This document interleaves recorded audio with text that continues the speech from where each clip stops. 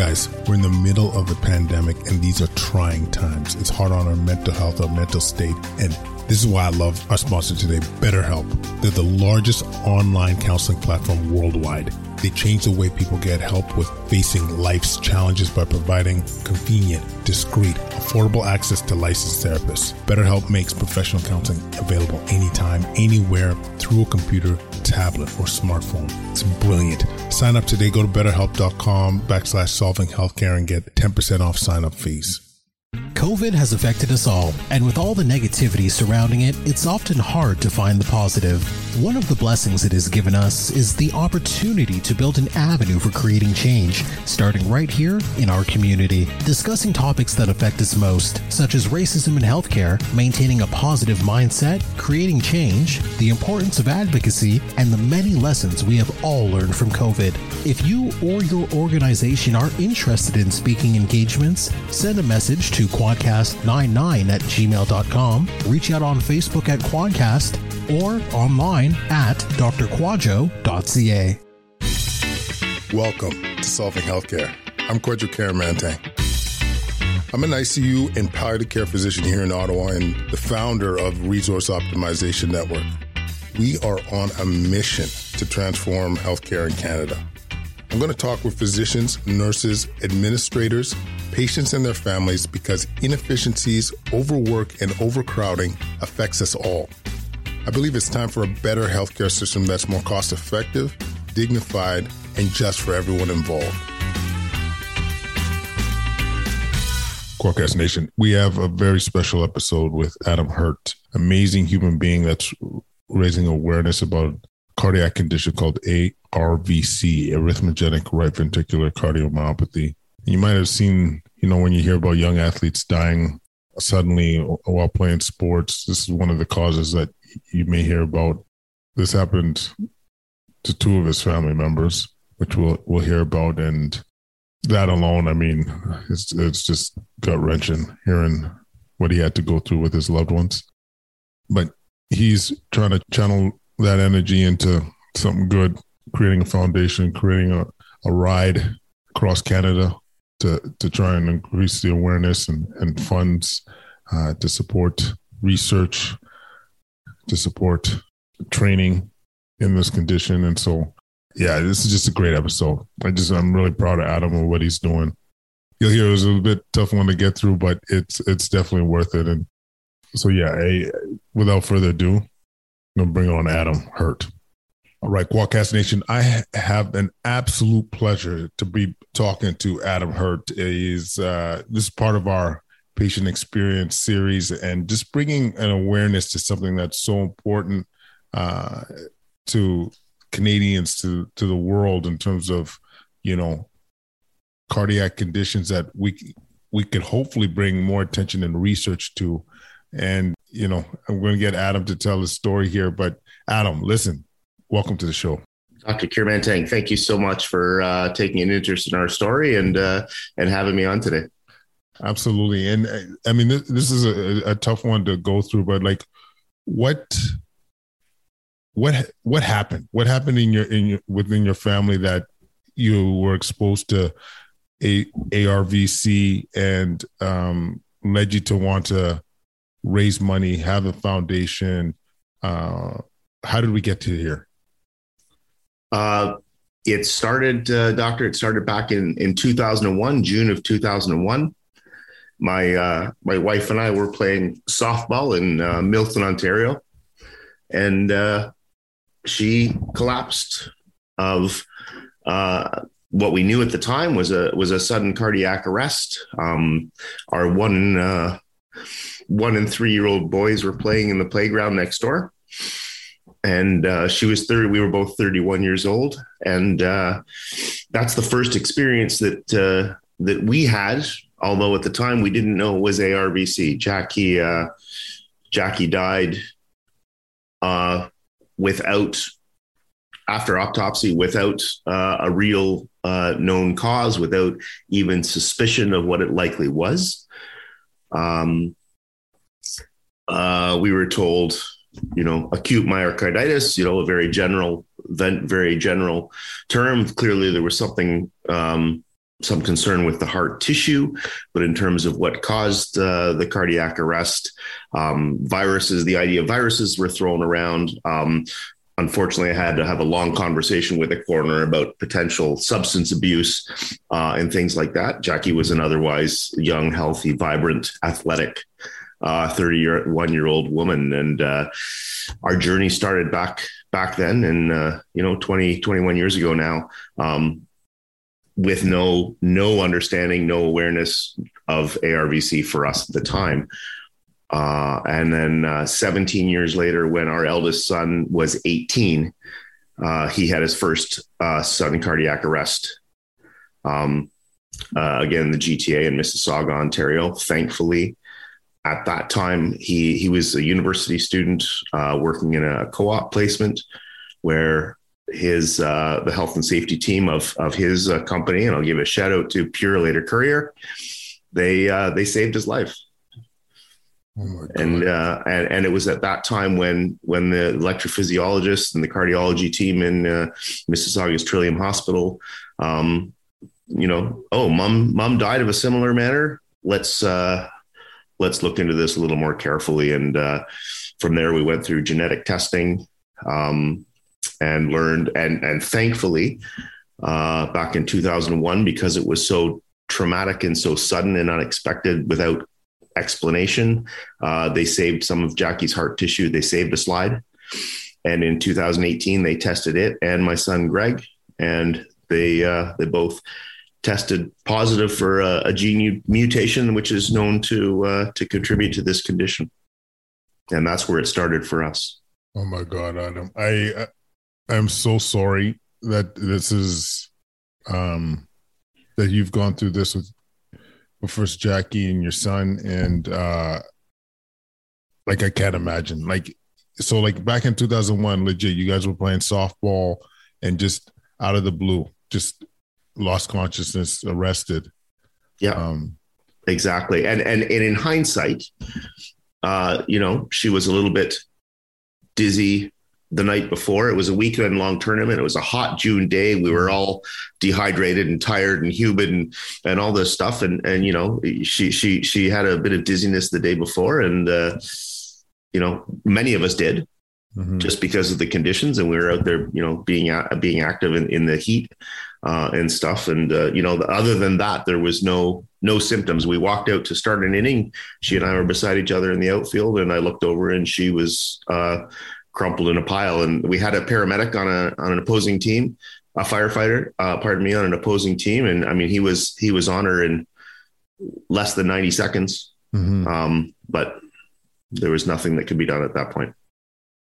So this absolutely was a new diagnosis. Like, people weren't aware of arrhythmogenic right ventricular cardiomyopathy back then, or was this on the radar of the people, or what was the situation? It's a great question, and the answer to that question is a big part of why we as a family are doing what we're doing now. I know, because I've connected with other people. I know that in some major hospital centers around the world, including in Toronto, which is 40 minutes away from where she collapsed, ARVC, or at least at the time it was ARVD, dysplasia rather than cardiomyopathy. It was a known thing, and people had been diagnosed with it at that point, or at least it was on the radar of people at that point.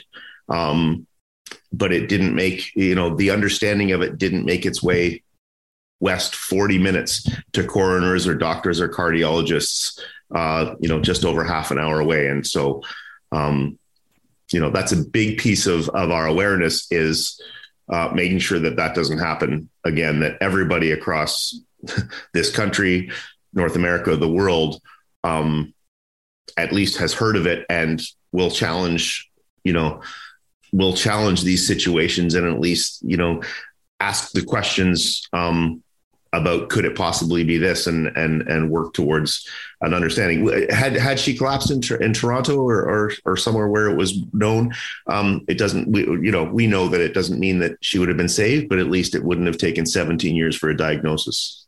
Because honestly, that part must have been so hard to like, obviously losing your wife, but then also like, why?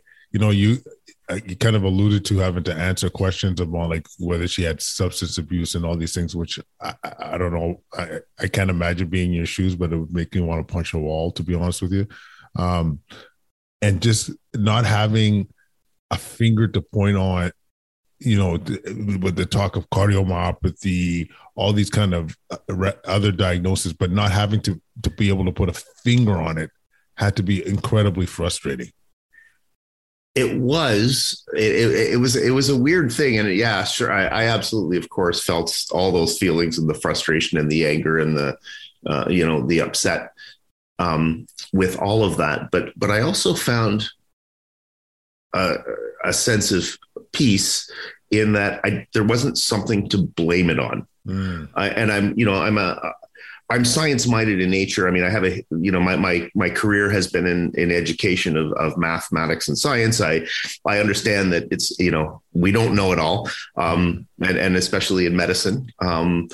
So while yes, that was certainly it would have been nice to have known. I didn't have a person to blame. It wasn't caused by a human. It wasn't, in our minds, we didn't know. And I just, I had a more important job at that point to move forward and raise my boys. And I didn't worry so much about, blame or guilt or things like that. I was, in a way, I guess, kind of spiritual, maybe not in an organized religious sense, but it just, trusted that sometimes just things happen. And my son, Greg, who is now quite ill, he kind of put things in perspective for me. And, when you have to sit down with a 3.5-year-old and explain that they're never going to see their mom again.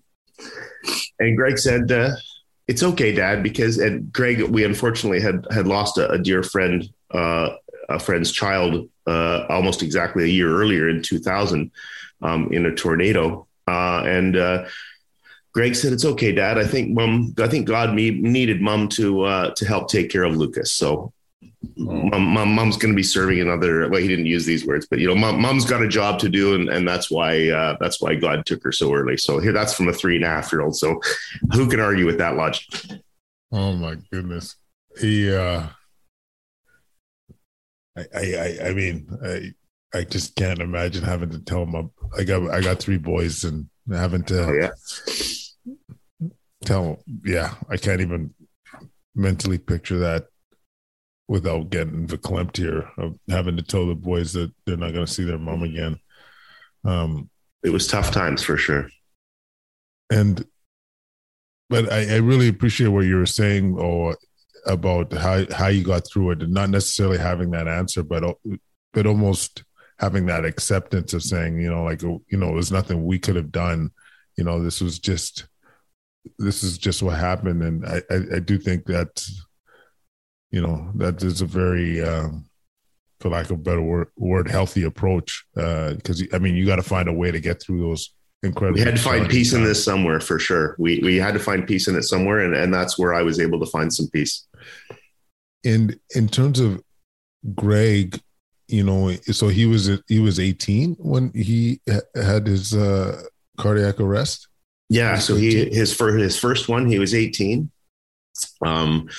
There's another phone call a parent never wants to get, but so I raced, of course, to the hospital, and he was in Mississauga Hospital, and in the next 10 days, he had 3 more arrests while in the CICU, all 3 of which I was present for. Jesus Christ. Yeah. And by the time he was admitted discharged 6 weeks later, he was implanted with an ICD and given a pretty stringent course of meds to help, that the heart rhythms stay as stable as possible. So. And we should probably at some point talk a little bit about exactly, what the ARVC is, but absolutely, just in terms of Greg too, is like now that he got the ICD in and was on the medications, like how's he doing now? Well, that's more bad news, unfortunately. The good news is, thanks to his life being saved in 2018, he had two wonderful years and where he really embraced life and did a lot of the things that he wanted to do and continued with his studies in engineering at university. But in September 2020, he was at another co-op placement and he felt his implanted defibrillator go off. He was not far from your hometown at the time. He was in High Prairie, Alberta, working at the time. He felt the device go off. He called 911 himself for reasons which I don't yet have the courage to pursue answers to. It took them, the EMS, an hour, almost 50 minutes to get to him in that time, or at least to report first vitals. In that time, I've been told that his device attempted to activate over 30 times unsuccessfully. His heart did not respond, or his device did activate, pardon me, and his heart did not respond. And as a result of being close to an hour without oxygen, he's now in what is likely a permanently vegetative state. He's 24 years old. And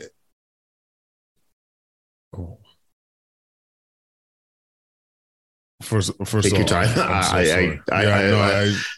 Doctor, I get it. Trust me. It's, oh my God. So yeah, I knew that that Greg, he arrested and needed a defibrillator, but to be this, I didn't know about the high the Alberta. I was actually living in Africa at the time. I was teaching in East Africa. I, of course, flew home immediately. This is, of course, during the pandemic. My younger son, Ben, who's 2 years, Greg's junior, he was in Ontario. So Ben and I both flew out to Alberta. By the time I arrived, he was at a place you're familiar with. He was at the Mazankowski Institute in the University of Alberta there. And we lived for 3 months in the fall of 2020. We lived for 3 months in Edmonton by Greg's side.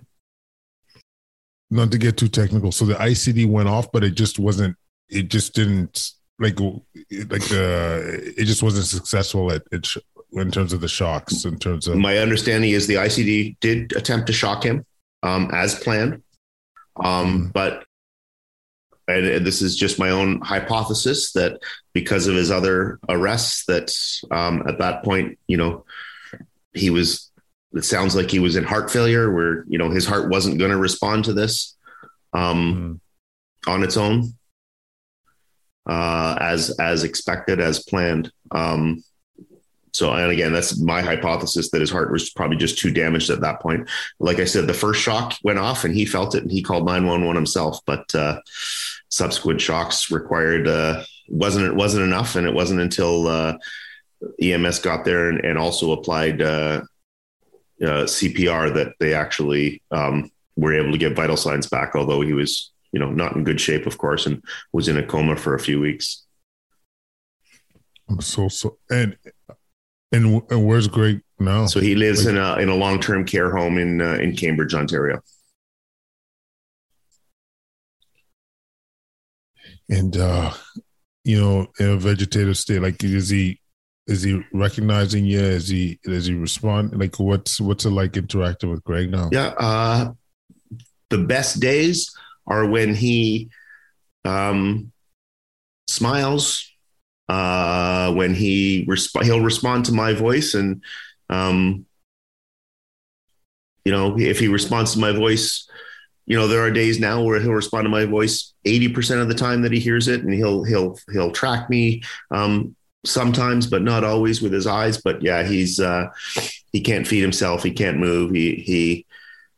We're still working on the neurological piece of his ability to communicate, but certainly there's no voice, no speech, none of those things. So it's, you can tell when he's in discomfort. You can tell when he's comfortable. He smiles, he cries once in a while, but it's not consistent. That's your boy. It is. I am so sorry. I there's no words. There's just your wife, your son. And I mean, the reason we're doing this, doctor, is because there are 6 others in our family that are at risk of this. That's a fair point, Adam. Like, so I'm a little bit all over the place. Just sorry if I jumped all over the place too, but no. I mean, that's why I'm able to do it. That's why I have that's why I'm able to do this, is because there are still 6 others that we can help, and there are hundreds and thousands of people out there that we can help, and that's why we're doing this.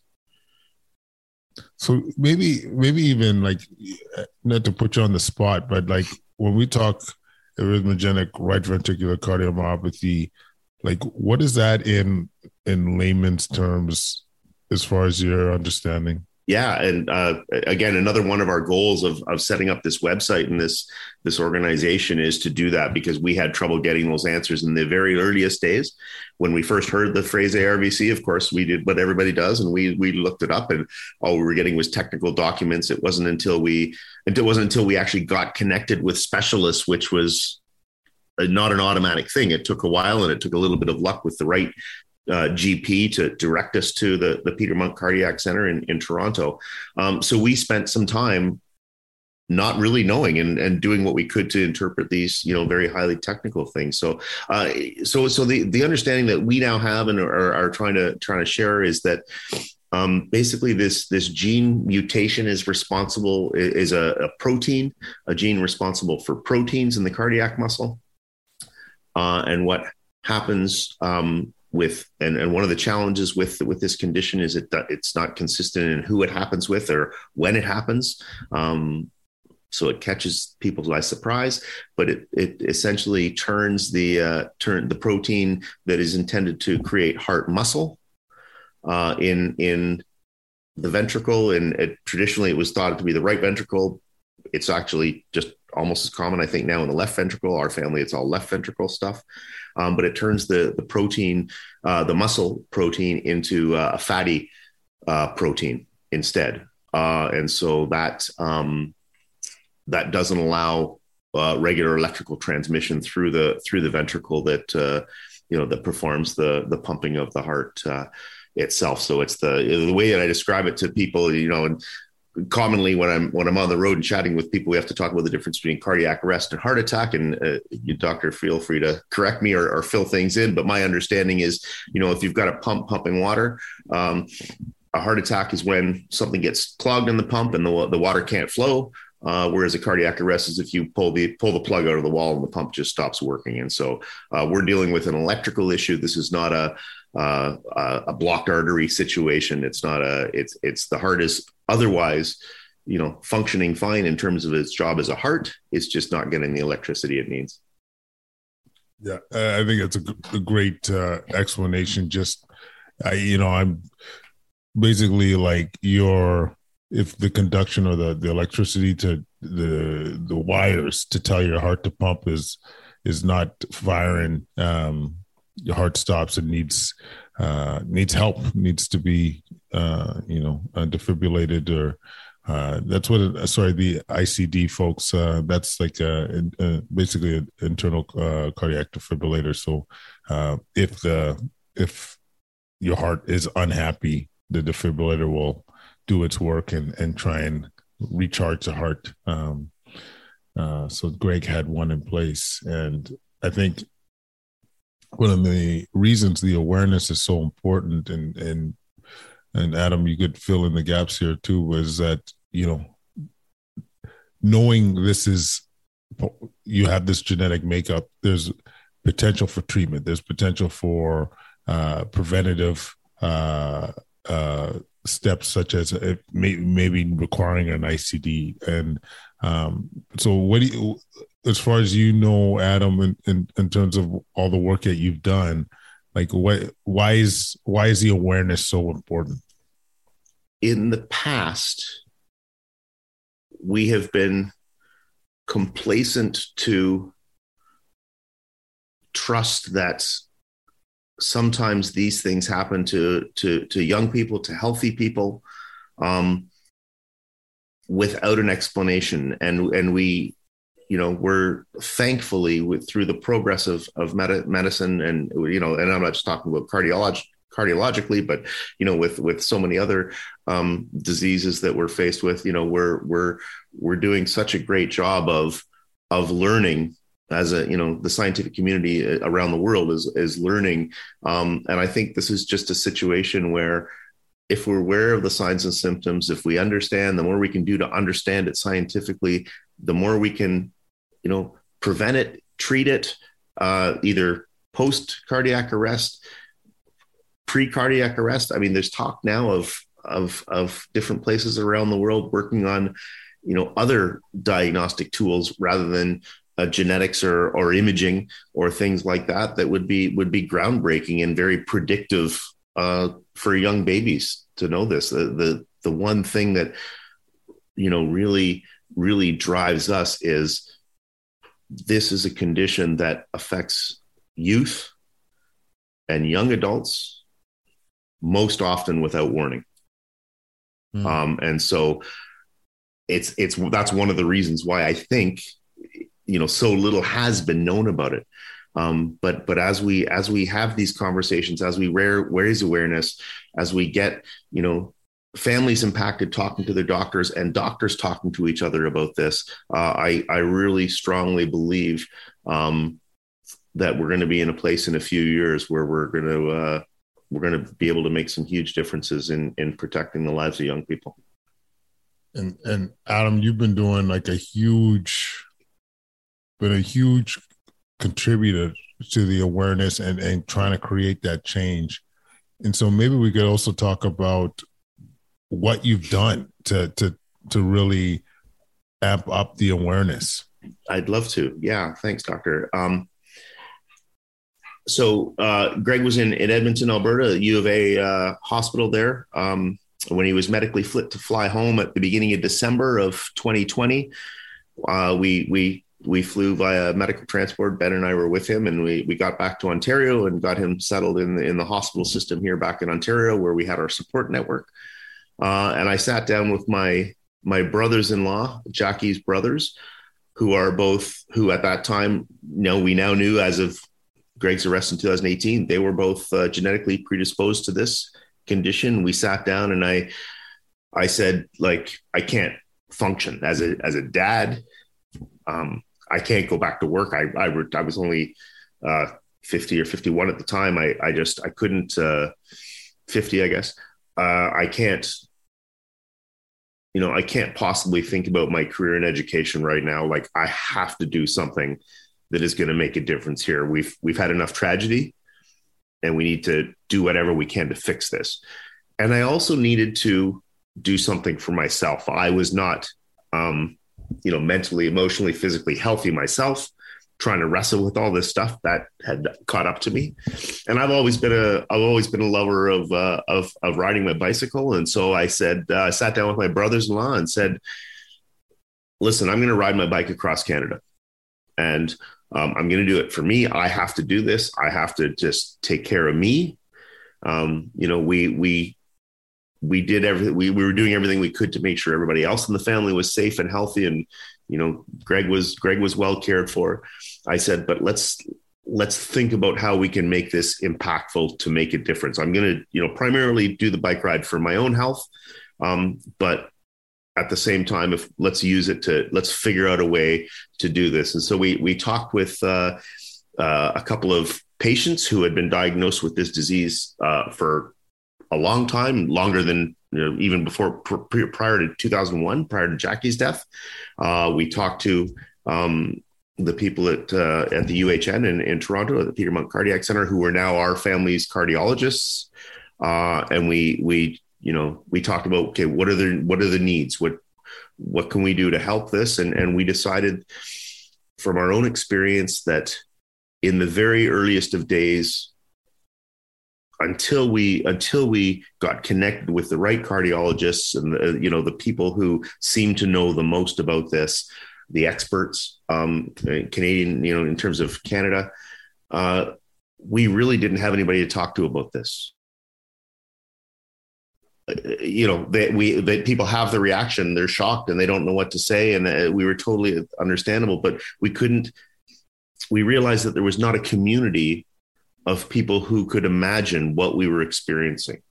And so my own personal feeling, and this isn't true of everybody in the family, my own personal feeling is, we became very withdrawn with it. And, you can tell people all you want. But it's such an unbelievable and impactful and devastating story that people have trouble relating. And we would have loved to have found people that could relate, that we could, bounce ideas off of, just shoot the shit and try to, connect with people who knew what we were going through. And so we decided, first and foremost, we're going to create a website that we call the Family Support Network, that families who have been diagnosed with this disease can reach out to us and at least start a conversation. And, we're not pretending to be medical practitioners. We're not cardiologists, but, we can point them in the directions. We can connect them with, we're following the latest research. We can connect them with the people around the country and around the world that are making differences. And so just to be a voice and to listen and to share. Which is something that we didn't feel we had in the early days. That is so commendable, Adam. Like, just, don't let me put words into your mouth, but like taking that energy and focusing it on something that just bringing attention to such an important issue and that has brought so much hurt and pain to your family, and trying to create some good out of all this bullshit. Unbelievable. Thank you. Unbelievable. So Family Support Network, like, just really, thinking about how to support people that are going through similar situations. Like, it's like, having that community could be such a great way to heal, great way to get through a tough time. And your ride, like, tell me a little bit about this. Like, how did that go? Like, how did the ride, how did that situation end up? Yeah. So we're mid-ride right now, actually. It's, oh shit. That's right. You're like in somewhere in, where are you? I'm in Toronto right now, so I'm not currently riding across the country. So I mean, we had big plans. I had big plans to go, 9,000 last year, coast to coast. But of course, like most of us in many situations, we got COVIDed, is what my brother-in-law says. So before I got permission to cross borders and do that type of thing, it was going to be late August by the time I could get on my bike. And, you look at the logistics of, okay, we're going to be on the ground and meet people in groups and do this stuff. We can't do this in COVID. Plus I don't really want to ride my bicycle in November and December if I don't have to. I love it, but I'm also learning with age that I'm not superhuman.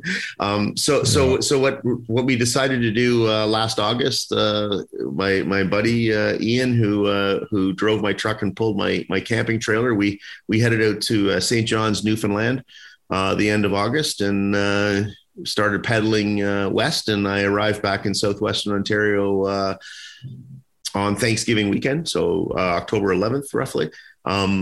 So we did kind of the eastern 40%, putting in about 90K on average a day. Oh my God. Just meeting people on the ground. And it was so powerful just from those very, very first, couple of days of pedaling. Having people out who'd never heard of it, of course, having people who have been diagnosed with it come out and meet me on the side of the Trans-Canada Highway, and just to cheer me on and have a conversation and say, hey, thanks, we're a part of your community. What can we do to help other families? I've met dozens of people who have reached out through our website already, through the first part of my ride, from across, the world really, but mostly from across Canada. So we're already, even though we haven't officially launched and we're not actively doing all the things that we have our goals, our eyes set on as goals for our website, we're already building community. And, part of that's the just raising awareness of the website. And part of that's just talking to people on the ground, telling our story and bringing them along for the journey. And, everyone knows, of the young hockey player that collapses on the ice, or, the Danish footballer that in the Euro Cup last year that dropped. These aren't all ARVC, but many of them are. It's a lot more common, I think, than people realize. And so being on the ground, talking to people and just asking people to share our story, I think is just building this community of awareness that I think is needed. 100%. And I might be making this up, but wasn't there talk about a fellowship too? Did I make that up? Yeah. So really we look at our work as being three things: raising awareness, both in the public and in medical communities, building this community of families to support each other. And then, our financial piece to this is we are sponsoring a fellowship on the electrophysiology team at Peter Munk Cardiac Center in Toronto. So we're raising money to add to the research to try to figure this thing out faster. Brilliant. I just, on the show, we call it changing the boogie, like where you just, not necessarily go with the status quo. You want to make the change. You want to make the difference. And that takes effort. That takes know-how. And you guys are hustling. You guys are making it happen. So I just really want to commend you, Adam, and your family, and, the Sullivan Healthcare crew definitely are going to be thinking about you guys and want to support. Yeah. So let us know, how can we support your initiatives, Adam? What's the best way for people to connect? Let's pump up these tires right now. Absolutely. So, and this is a great time to do it because we're just getting ready to start the Western leg in about a month. Nice. I'm driving out to Victoria, BC, and I'm going to start pedaling back home again here in Ontario. So I'm going to head the other way, do about 6,000 K this summer. So it's a great time to do it. So what we're suggesting people do is to go onto our website, www.arvcfamilysupport.org. There you'll find everything. You'll find what we're doing with families. You'll also find my schedule for my ride is already posted for this coming summer. So if you live in a community in somewhere in Western or Central Canada and you recognize one of those town names on there and you got a place for us to park our trailer for the night and want to support us and hang out and chat, and that's a great way people can support. The biggest thing we can ask is just share our story. Share our story, whether it's face-to-face or through social media. You can access all of our social media accounts. We've got a great social media team and a media team working here out of Toronto that's doing a bang-up job. And any social media platform, it's Ride, the number 4, ARVC, Ride for ARVC, and anybody can follow us that way too. And you can go on and see some fun. I actually just got home from Germany. I spoke at a Changemaker conference in Frankfurt, Germany. And then I spent, since I didn't want to cycle in this crap that we have here right now, I spent 2 weeks training up and down the Rhine River Valley in Germany and France. So it was a good way to get my legs under me on the bicycle before I start the big ride in a month. Nice. That now it's occurred to me. I knew you were away for a bit. You were in Germany, and but Adam, this is very few times I could say like this when we do a show. It just touches you the way this has touched me, and I know it's going to be beneficial for our listeners.